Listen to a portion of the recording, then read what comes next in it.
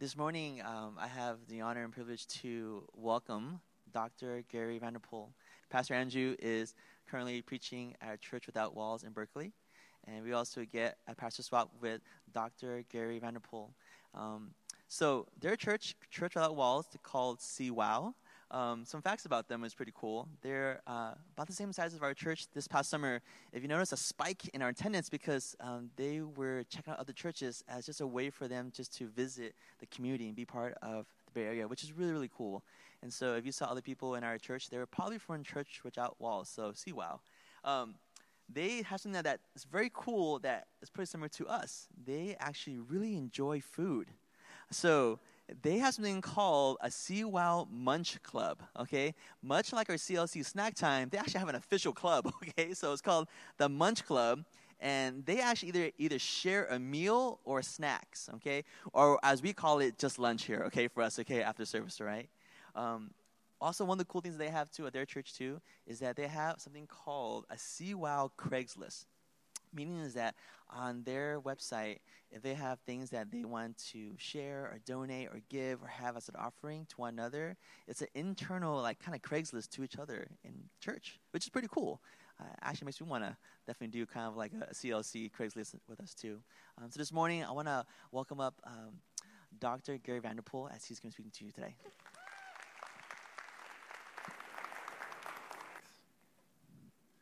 Good morning.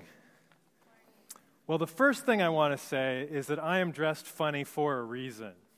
It's not Halloween, and I never dress like this. I don't want you to think that in our church we kind of dress up. We're kind of like wear robes or those kind of things. It's fine if people are into that, but generally I would tend to more dress like your guitarist, shorts or whatever.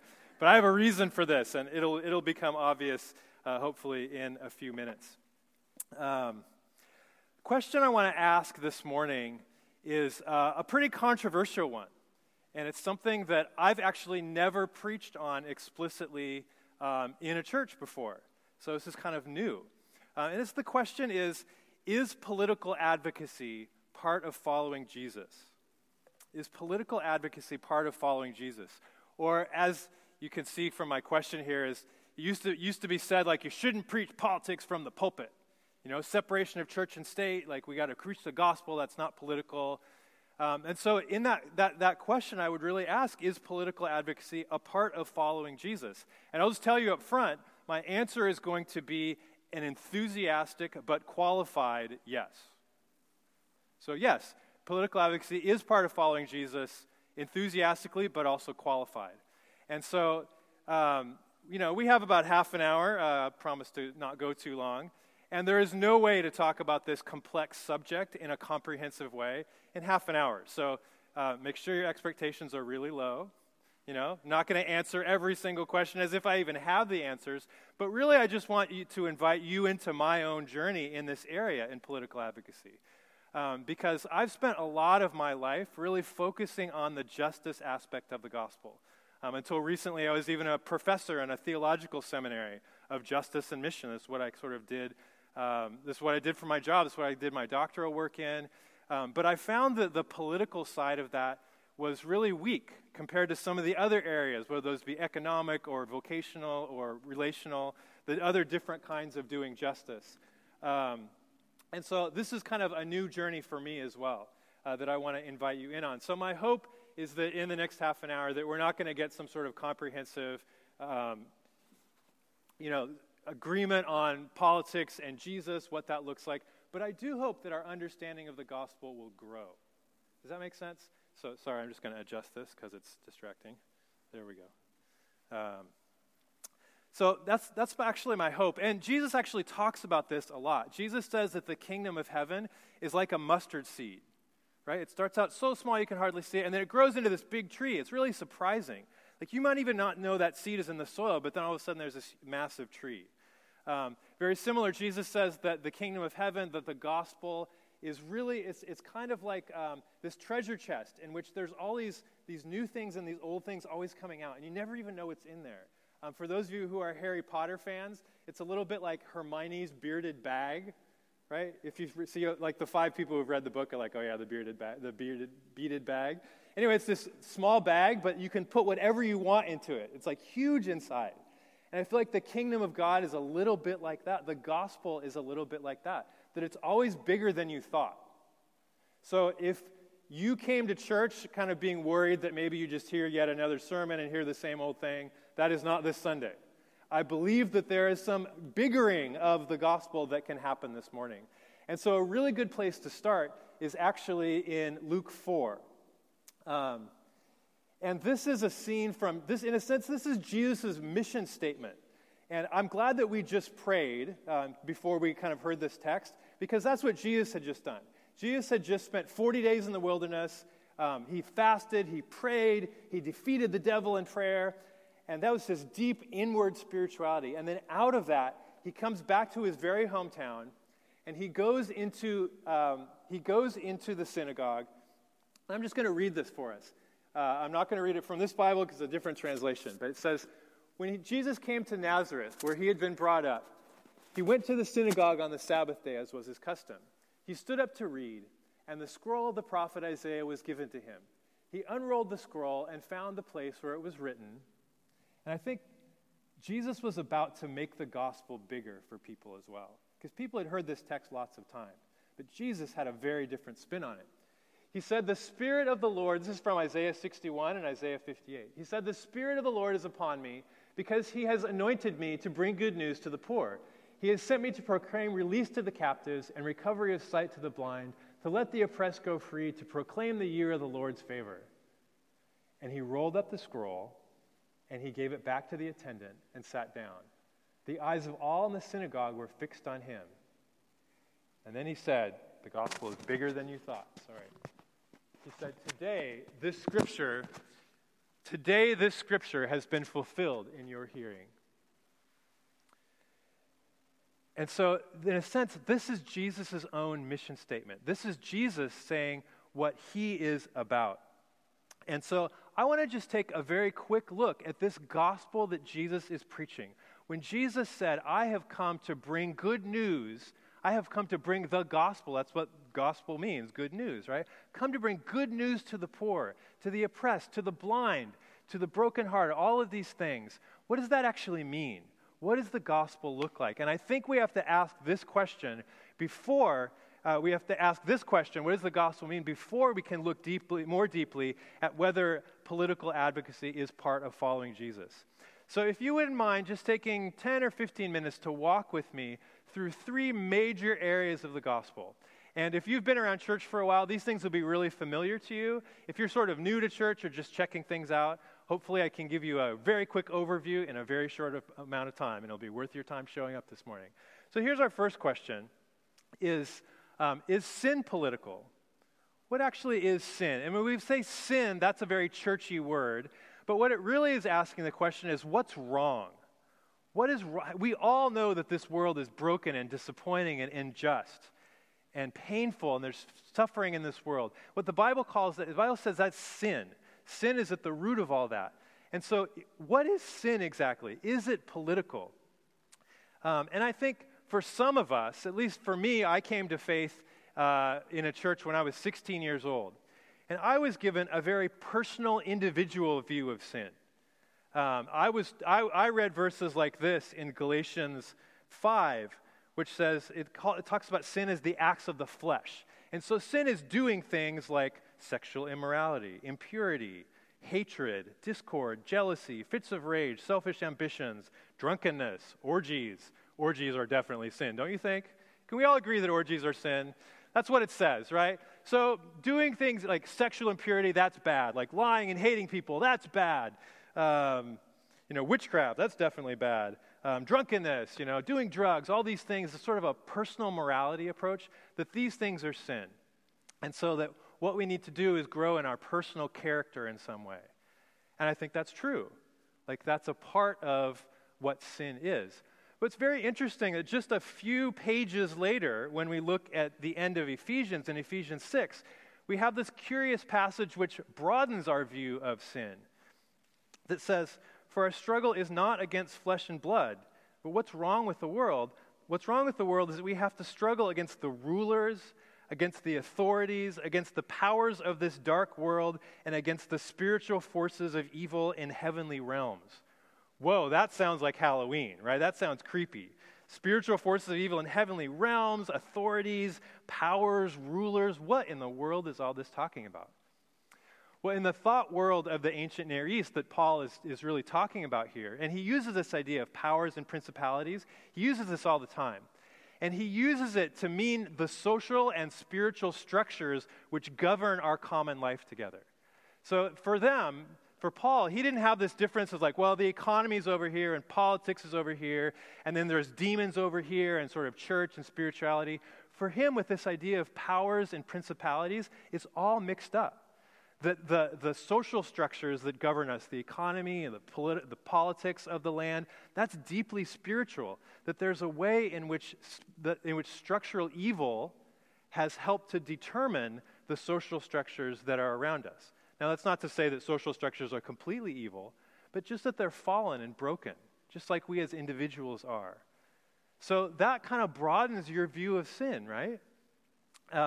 And again, these are just two examples in the Scripture that I think if we look closely at the Scripture, we'll see that sin is political. Because I think we all know that politics is broken, that the economy is broken, that the marketplace is broken in certain ways. And the Scripture actually says that there are spiritual powers behind those things that are broken. It's both.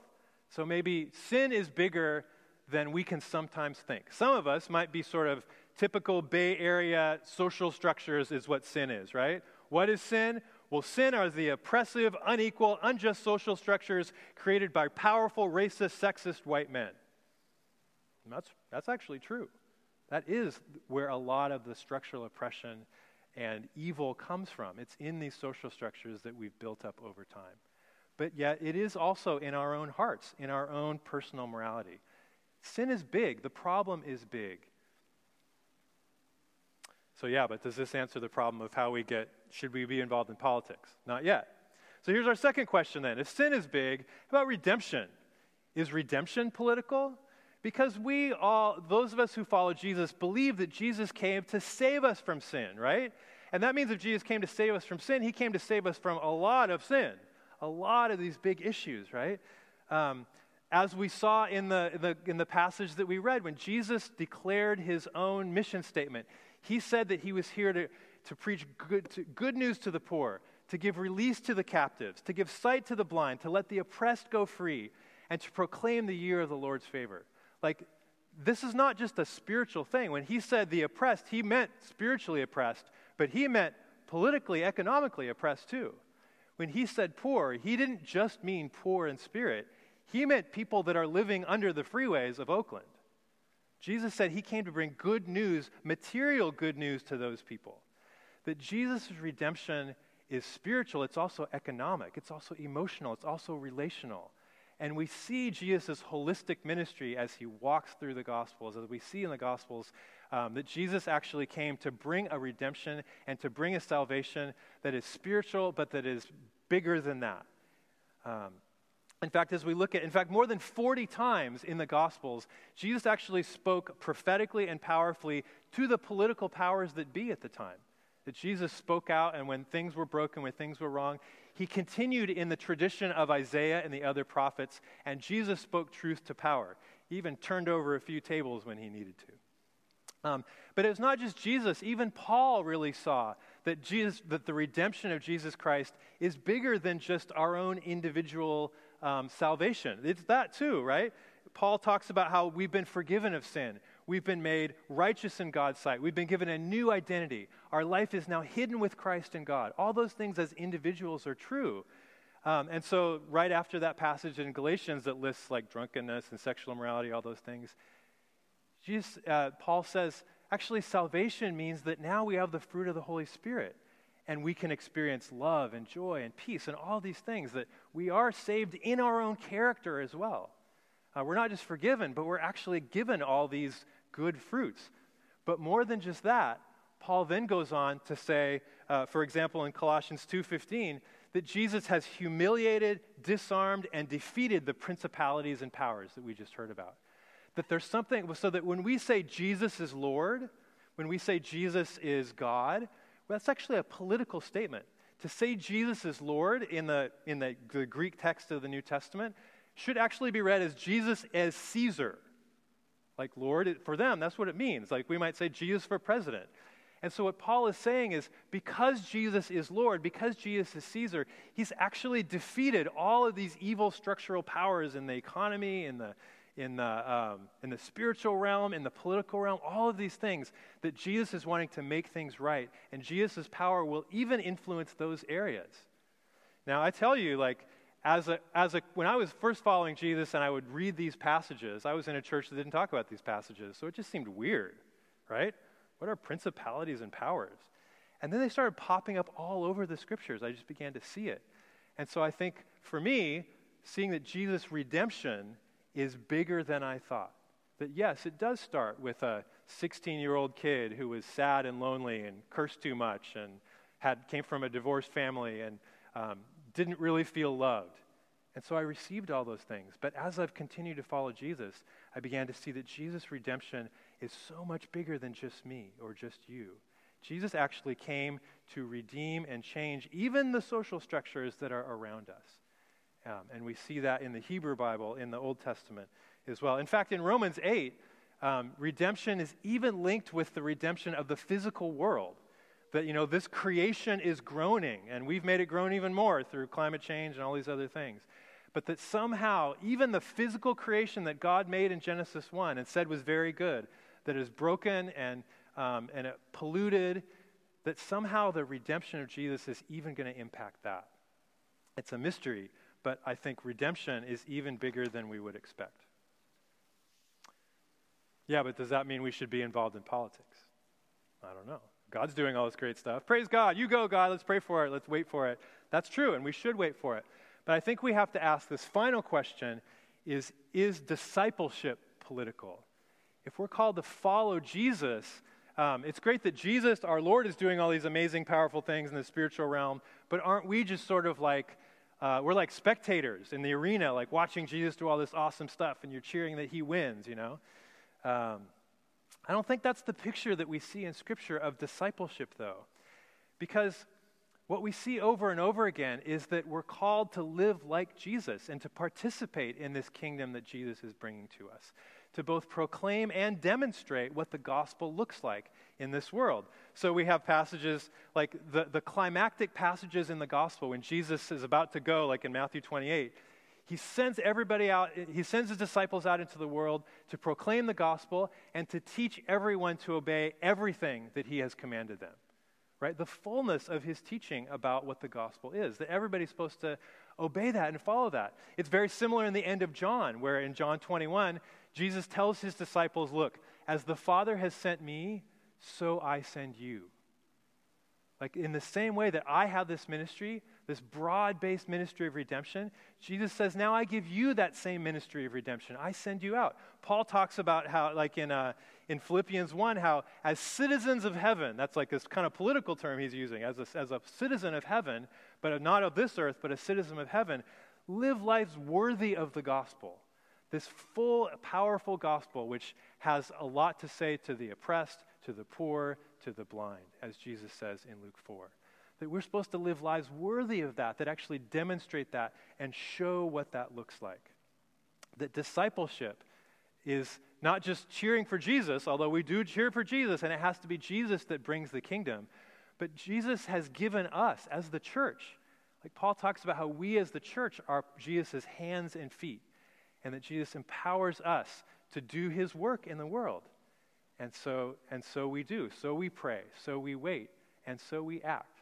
So we proclaim the kingdom, and so we model the kingdom. So we live out what it's like. And so what did that look like for the early church? For the early church, what that really looked like was to be the kingdom, to live out the gospel in its own community. So as you look at Acts 2 and 4, which is kind of the climax of Luke 4, right? In Luke 4, Jesus starts off his ministry. In Acts 2 and 4, we see the church living it out. And what did they do? They lived a lifestyle together of justice and of righteousness that was very political. And certainly the Roman state saw it as political, as they made sure that there was no poor among them, as they really broke down the dividing wall of ethnic hatred, very deep ethnic hatred at the time. And they said, in the gospel, there's place for everybody. And we know that normally there's complete segregation in society. But in the church, we're not having any of that stuff. And they actually said, we are so close together as family that we're going to share our economic resources in a way that shows a completely different kind of society to the broader Roman world. And so that as the Roman world said Jesus is Caesar, and they lived in this way, the powers that be freaked out. And that was a big reason why the early Christians were persecuted. The early Christians weren't persecuted because they held weird religious beliefs. Because the Romans were fine with weird religious beliefs. There were all kinds of weird religious beliefs. You should study some of them. Worshiping Isis, all kinds of crazy stuff. Didn't bother the Romans at all. But as soon as you get political like this, as soon as you model a different kind of society, that's when you get thrown to the lions. But still, this does not answer our question of whether we today, whether Church Without Walls and Christian Layman Church, should be involved in politics. Why is that? Because I think it's obvious that Paul and Jesus did not get involved in the kind of politics that we would think of as politics, right? It's not like Jesus went around canvassing for the Jerusalem Democrats or something like that. You know, Jesus probably didn't have signs for like, you know, Simon Bar-Jonah for county assessor or something like that, right? That wasn't Jesus' thing. And Paul's thing either. You know, if we can look through Paul's letters, Paul doesn't say, you know, Paul didn't like write to Caesar about, you know, criminal justice reform in Palestine. He didn't mount any political action campaigns, as we can see that, right? So should we do that kind of thing? Should we be involved in the hot-button political issues that are around? Or should we just take care of ourselves, and should we just model the gospel in our own church? That's a really good question, and we could spend a lot of time thinking about that. But I just have, I think, maybe two thoughts on this matter that will help us. But before I get to those two thoughts, the first one is to just observe that one of the big reasons why Jesus wasn't going around, for sure why Jesus wasn't going around campaigning for the Jerusalem Democrats or whatever, why Paul wasn't writing to Caesar about criminal justice reform, is because they simply did not have our kind of politics 2,000 years ago in the Roman Empire. They didn't have it. So when we say, what did it look like to be political then, it was a completely different question. There was no such thing as political participation for Jews in the early Roman Empire. They couldn't vote. They couldn't write their senator for something. They couldn't do any of that stuff. The only way they could participate politically was to simply pay their taxes, which Jesus said they could do, or armed revolution, which some of Jesus' disciples, before they started following him, said, that's what we need, is some good old-fashioned armed revolution. Because there was no way to participate. And that's true of a lot of Christian societies where there's a dictator, there's a king, where the politics does not allow for people's participation. And so that's why in the New Testament you just don't see a call to be involved in political action campaigns, because there was no such thing as a political action campaign. Does that mean the Bible can't speak to us about politics? Definitely not. The Bible doesn't talk about dating either, right? Why? Because they didn't have dating back then. Nobody had invented it yet. So you're like, what does the Bible say about dating? Nothing. It doesn't say anything about dating. And yet, does that mean that as we date and as we try to, live out lives of sexual purity, that the Bible doesn't say anything to us? Of course not. We have to figure out how to take our practice of sort of dating and all the weird stuff we do to try to find, I'm old now. I'm 48. I don't even understand. Apparently there's something called coffee meets bagel, right? There are all these online things should Christians participate in coffee meet bagel? What does the Bible say? It doesn't say anything. But actually it says a lot. The Bible says a lot about how to date, how to love your spouse or your boyfriend or girlfriend or whatever. But just not in a direct way. And I think the analogy is really there for politics as well. That if we really understand properly sin, redemption, and discipleship, we will see that the gospel is always already political. It's not limited to politics, but it doesn't exclude politics either. And yet, we don't have a very simple template just because the context is so different. Right? So how can we actually concretely apply these things? Right here in the 21st century, we have an election in 2 weeks. We have all these hot-button political issues. How should we respond? What should we do? How should we respond to our very real opportunities to participate politically if we want to? It's not that we have to, but I think we have to recognize that we have a very real opportunity to be involved in political advocacy as people who live in the United States. Should we or not? What do we think? Here are two thoughts. The first thought is that because we have this opportunity to not participate is to participate. That we simply don't have the choice to opt out of politics. In a sense, this is a forced choice for us here in America, because in a sense, the church will have a political witness, even if that political witness is to do nothing and say nothing about politics. Because what that implicitly does is it supports the status quo. Right? If we're just silent, if we're just living out our life according to the economic and social and political structures that are there, we're implicitly saying that we agree to play by those rules and we support it, if by nothing else, by our silence. Imagine, for example, that you were a Christian who was living in, say, in the state of Georgia in 1850. At that point, race-based slavery is legal. There is no way for you to be neutral on this matter. Even if you're a Christian and you say nothing, even if you say no politics in the pulpit, I don't have a view on race-based slavery, I live in Georgia. Actually, let's change it. Let's not say Georgia, let's say Massachusetts.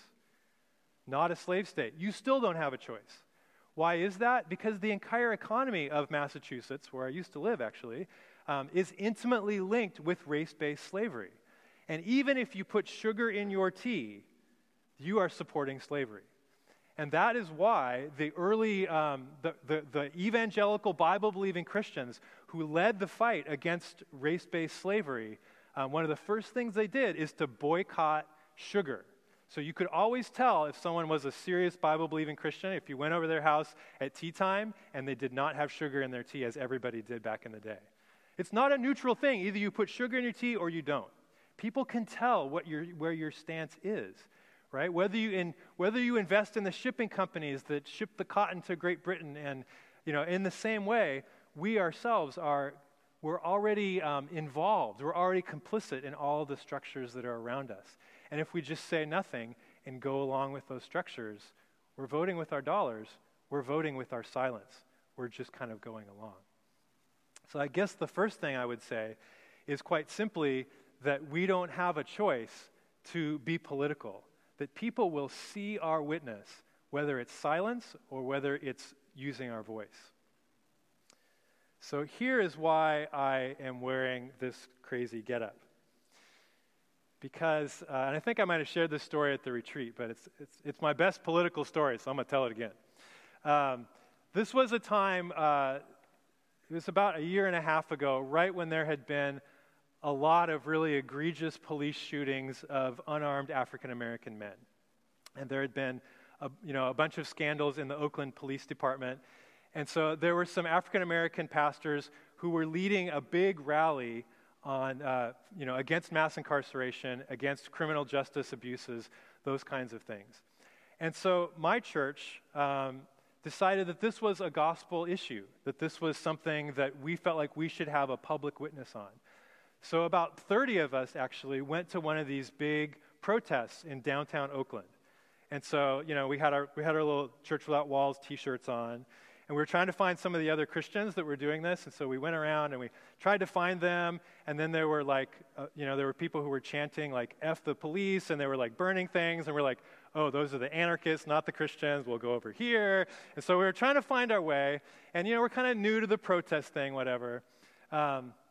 And so we finally found the Christians, and it was really cool. We're all together. We're doing our chants and whatever. And I chose to wear this, even though I would never wear something like this. Even now I feel self-conscious.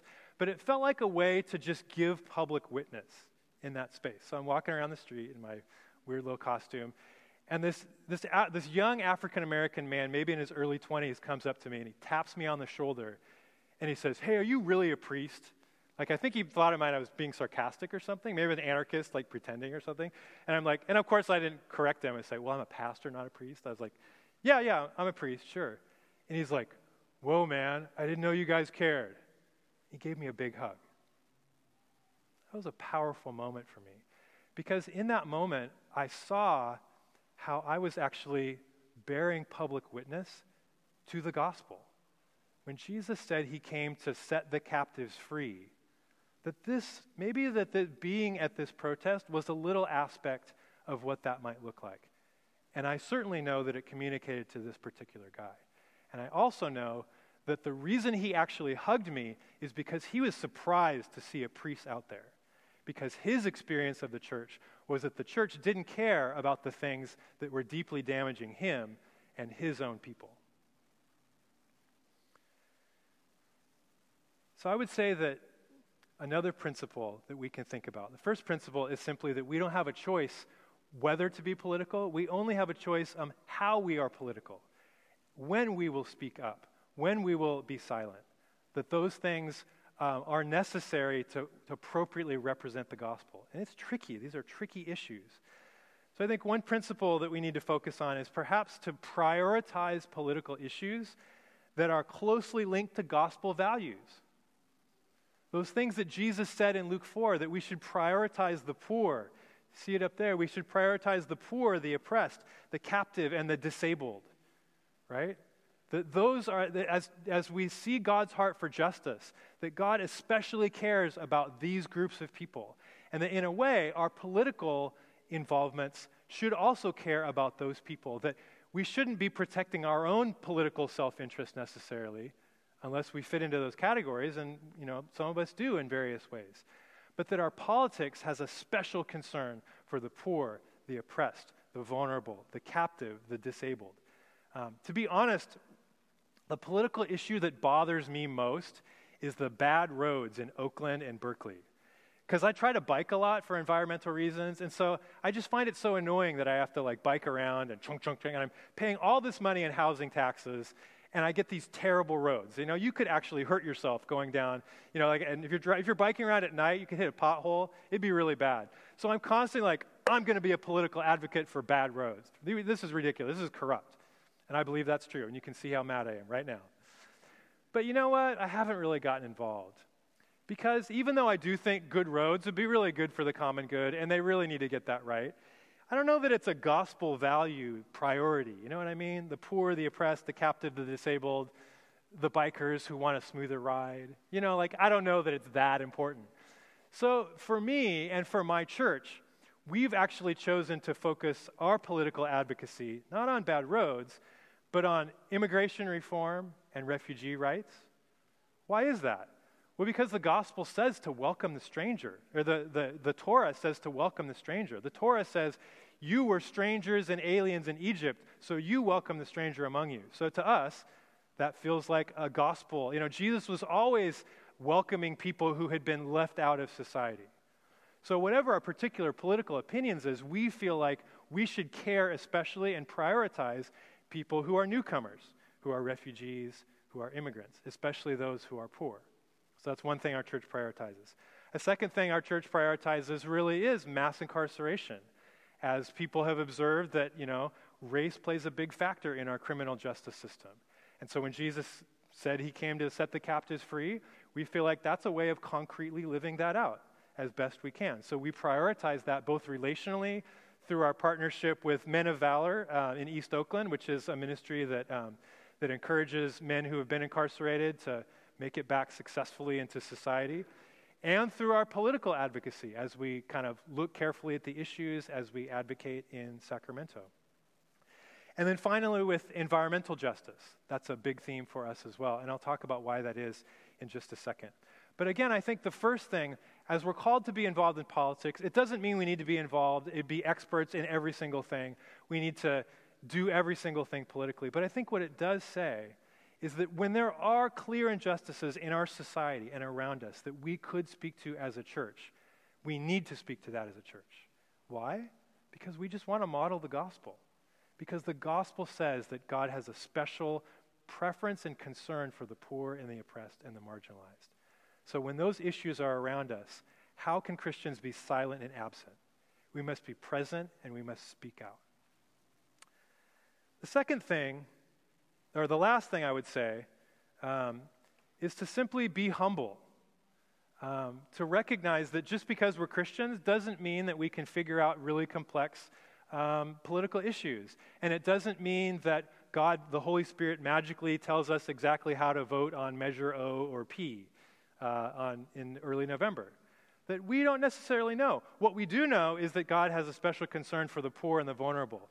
What we don't know is whether State Proposition 10, opening up rent control, will actually be helpful to those people. So I think we need to be humble. That's an empirical issue, right?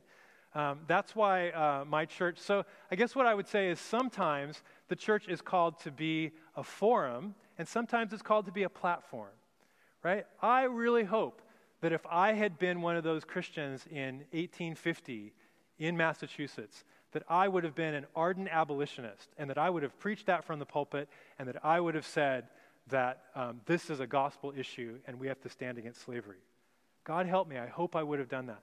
I think there are places politically where the church needs to be a platform. You know, you think about Dietrich Bonhoeffer speaking out against Hitler. Like, that was a political issue. But to be silent, like so much of the church was, deeply damaged the witness of the German church for many, many years. So I think there are times when the gospel needs to be a platform, and we have to just say, yes, the gospel means no to Hitler. The gospel means no to race-based slavery. But I think there are a lot of other times where we're just not sure. And we say, look, what I know is that God cares about the poor and that God cares about people who are being displaced and who are homeless here in the East Bay. But what I don't know is whether Measure 1 would be a good way to actually bring greater justice. I don't know. So in cases like that, it's a really good thing for the church to be a forum, to actually hear from both sides and to really think it out critically and to pray about it. And so that's why my church, in just an hour, my church is actually going to have an election forum where various ones of us, you know, we look at all these complicated propositions, we try to do the research, and we gather everybody, and everybody speaks out about the issue that they have learned about, and then we can all vote in a more informed way. And so right after this, if you're not doing anything good, you're all invited to Munch Club at Church Without Walls. I'm going to dash out there, and you're happy to hear my thoughts on Measure 3 and on the lieutenant governor. Anyway, something else that I researched but can't remember right now, but it's in my phone. So anyway, so the church, whether it's a platform or a forum, can bring a voice to the conversation. I think for me, one of the places I feel called, and this I'm just sharing my own journey with you to close. One of the places I do think that I've been called to actually raise up this issue as a platform is in the issue of climate change. And that's because I believe it's prioritizing an issue closely linked to gospel values. In fact, it's the very first call that God ever gave to us in Genesis 1, where God made the world, said, man, that's good, I really like that. Now take care of it. That's the first Great Commission to every single human being. Jesus said, I love this world, I commission all of you to take good care of it. And we clearly have not done that. In fact, the latest UN report that just came out 2 weeks ago of scientists, consensus scientific report from around the world, is that we have only 12 years left before we have grave, irreversible damage to the God's world that will change the way we won't even recognize this planet, according to what these scientists say. So unless I have some kind of inside knowledge that trumps all these scientists' knowledge, I think for me, that means I have 12 years to speak out against this politically, to live differently in my own private life. To be honest, let me tell you what really motivates me. It's kind of back to this costume again. I'm imagining my grandkids, because I'm 48 now. So it is plausible. My kids, my son is a sophomore in high school, my daughter is in 8th grade. So it is plausible and actually hopeful that in 12 years I will have grandkids. I know, I look so young, isn't that amazing? But in 12 years, I will have grandkids. And if I and you and all the rest of us keep going along as we are, the world that we're maybe going to give to my grandkids, when they're my age, it might be really bad. And in fact, it'll influence the poor in this world, both in the U.S. and abroad, even more. My grandkids might be okay because they're probably going to be wealthy and they're going to go to good colleges. Maybe they'll be able to move to Denver or the Yukon Peninsula or something, which will be really warm then. Who even knows, right? But there's a lot of people and a lot of creatures that God has made that it's going to be unrecognizable unless we do something. And this is an issue that we can't, a good place to start is in our own personal life.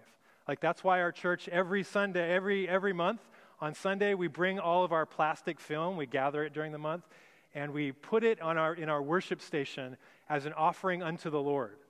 So it's amazing how much, just the soft plastics you use, that you have to go to a special recycling place in El Cerrito. We bring it to our worship station, we set it up here, and it's this mountain of plastic, and we offer it to God, and we say, we're at least going to recycle this. That's a good first step. But unless we fundamentally are part of advocating structurally and politically for changing the way we burn fossil fuels, the world our grandkids, your great-grandkids, who even knows, the world that they will live in, it's probably going to be really bad. So for me, I'm thinking hard about so that's why, right now I'm leading an environmental justice learning community where I don't know how to advocate politically for this, but we're going to figure it out, and we're going to work on it, and we're going to pray about it, we're going to think about it, we're going to act in it. That's just me, and that's kind of the principle of learning to figure out how that should be a platform, learning to prioritize issues closely linked to gospel values. My encouragement to you at Christian Layman would be to figure out, where is God calling you? Since you don't have the option of being apolitical, how is God calling you to be political? How is God calling you to show the world as they ask you? Because really, all of you are dressed like this. The world is watching Christian Layman to see what the gospel looks like, whether the gospel has anything to say about the poor, the oppressed, the marginalized, whether right now in this generation or in our grandkids' generation. The world is watching. So my question is, what are you going to say? How are you going to act? And I guess my fondest hope is to ask the question, how are we going to act?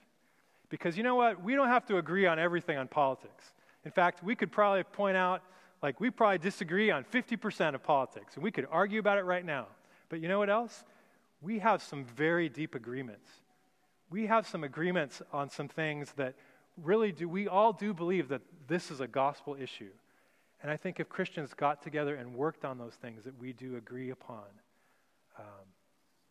I don't know if it would change the world, but I do know that it would witness to the world what the gospel looks like. And I do know that people would come up to us and say, I didn't know that you guys cared, but now I do. Let's pray.